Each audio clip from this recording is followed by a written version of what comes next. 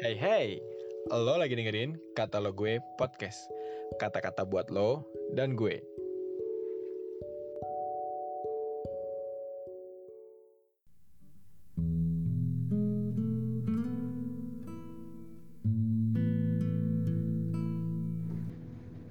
Renungan Kamis 19 Februari 2023. Berjudul Bertindak Mengikuti Kehendak Tuhan.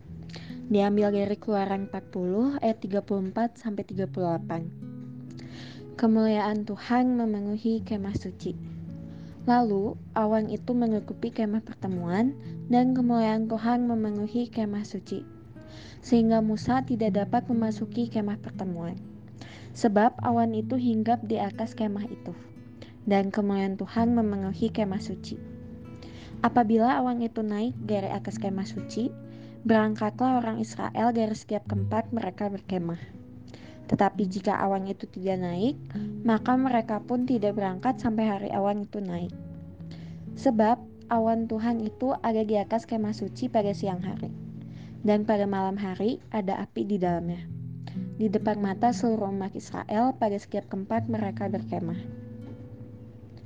Keluaran 40 ayat 38 menyatakan sebab awan Tuhan itu ada di atas kemah suci pada siang hari dan pada malam hari ada api di dalamnya, di depan mata seluruh umat Israel pada setiap tempat mereka berkemah.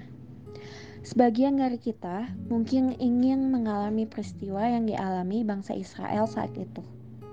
Mereka melihat awan Tuhan di atas kemah pertemuan pada siang hari dan api pada malam hari. Tentu saja, itu peristiwa yang sangat luar biasa, yang juga disaksikan oleh bangsa-bangsa lain. Dan mereka gemetar menyaksikan penyertaan Allah Israel yang luar biasa itu.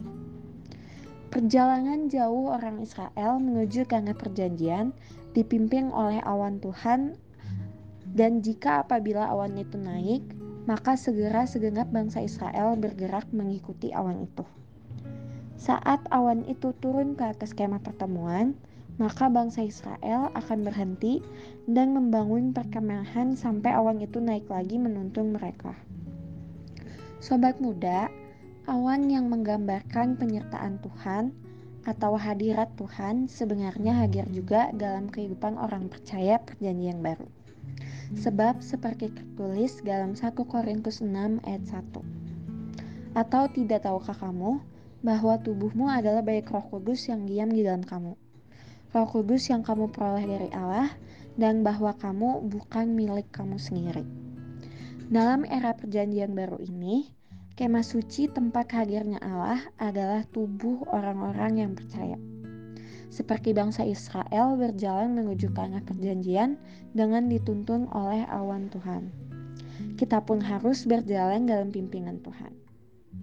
Setiap tindakan kita sepatutnya dilakukan berdasarkan tuntunan oleh Roh Kudus yang diam dalam kita.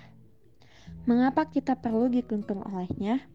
Karena hanya Tuhan pribadi yang tahu apa yang terbaik bagi umatnya, kita. Bersama Dia, kita akan aman.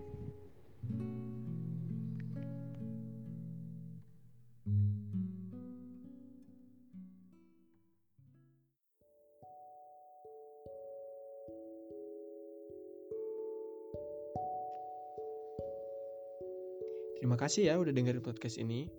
Jangan lupa di follow dan juga di share ke teman-teman yang lain ya.